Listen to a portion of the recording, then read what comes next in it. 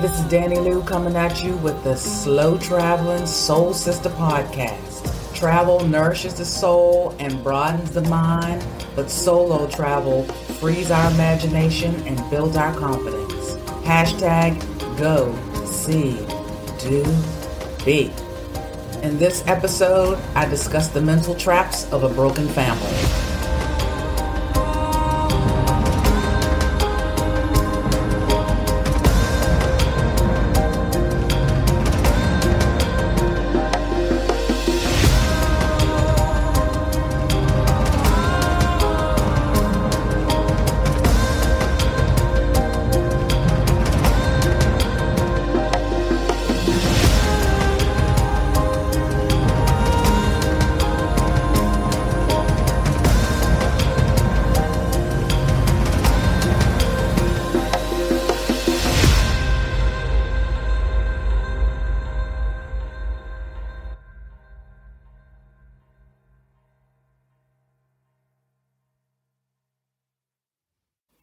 By the age of 17, I declared I wasn't having any children.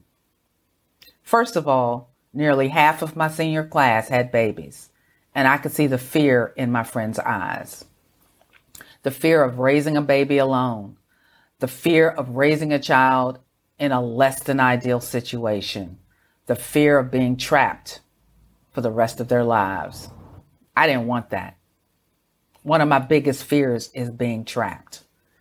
As an only child who was basically left to raise myself, I became so independent of everything that I needed no one, and I needed no one to rely on me. I had years to develop that skill of total independence, but I still looked for a partner, someone to fly away with me. Well, let me tell you, trying to find a black man to understand my gypsy spirit and that I truly wanted a carefree, child-free life was tiresome. I do believe that every man that I ever dated, all men of color, wanted at least one child, and all of them thought that I should feel the same way. I especially didn't date men with children because I didn't want to be involved in a baby mama drama, and I didn't want someone else's bad kids jumping on my furniture and tearing up my house when I couldn't discipline them. I was called selfish and a whole lot of other things whenever the subject of children came up.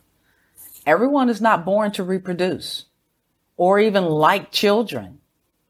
And that was me, period. It just got to the point that the longest I ever dated any man was 6 months. And that was only because he lived in another state.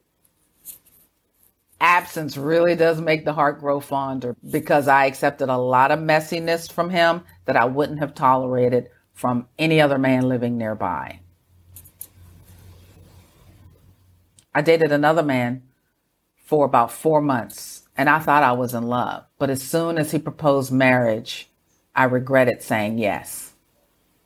He was a great guy, fun to be around, and he lit me up from the inside out. But with the sudden and reoccurring nightmares of being tied up with rope and thrown into the ocean, I realized that I had some serious issues. A week or so later, I was sitting in my father's basement trying to understand why he would completely abandon me even though we lived in the same city. The conversation wasn't pretty. Nothing was resolved. I returned the ring and felt horrible about the breakup. But I wasn't ready to be a wife, and I actually didn't want to be one. Growing up, I had zero examples of how to be a good partner in anything, and I needed to learn that before jumping into marriage. Nonetheless, I stuck to my resolution. I did not succumb to the darkness by looking for my daddy in the streets or in the arms of some random guy who would make me feel good for a minute and then leave. Because of the environment of my youth, I was ruined for any real deep relationships with men. I was hardened to love, except trying to love myself. I never got pregnant, thankfully, and I stopped dating men. I just had casual sex with them instead. No sleepovers, because it wasn't going to be serious or long lasting. I was monogamous though. As one of my friends recently posted, hoeing won't heal you. So It was always one man at a time, and he had to be single and unattached as well. I'm no homewrecker. So instead of relationships, I shopped and I traveled. Shoes and passport stamps were my sweethearts. They didn't talk back. They didn't break up with me. They didn't make me mad or jealous. They made me happy. Being happy is what everyone should strive for, right?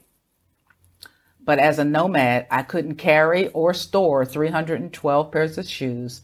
So now I find my pleasure solely in travel. Back to the topic. Daddy issues are a trap. Let them go and work on yourself. Seek love inside yourself first and find your answers for happiness, even if it's a selfish pursuit like solo travel. Seriously, if your mother and father had stayed together, would your situation be any better? Would it be any different? I doubt it, but that's their problem, not yours. Figure out how to make great relationships, even if you remain single for the rest of your life. But you've got to learn to love yourself first. Some people think I run away from my problems, my daddy issues. Nope. I said exactly what I wanted to say to my father. Most women don't have that opportunity, or they blow the chance because they think they'll hurt his feelings. Right. He didn't worry about your feelings, so why should you worry about his? If you ever have the opportunity to sound off, do it. There's no sense in holding it in or holding a grudge. Nothing is ever accomplished by being silent. Nothing. You can't call yourself a queen if you've never ruled. And that means speaking your mind, speaking up for yourself, and doing what you think is best for you. Now, I won't ever say I'm completely over my daddy issues, but I'm not seeking revenge by using someone else to replace them. I'm not breaking any hearts and not hurting any feelings. I'm just happy meeting new people. Sex isn't a priority anymore, but knowledge of different cultures and life experiences are. I have people in my life who truly love me, and that's enough, period. Being loved properly, and you need to define exactly what properly means for you. But being loved properly and returning that love is one of life's greatest confidence boosters. Thanks for tuning in. In the next episode, I talk about the growth of my financial knowledge. If you haven't already done so, please subscribe to the Slow Traveling Soul Sister podcast and remember to share it with anyone you think might benefit from it. Thank you. The Slow Traveling Soul Sister podcast is sponsored and hosted by Selfish Me Travel.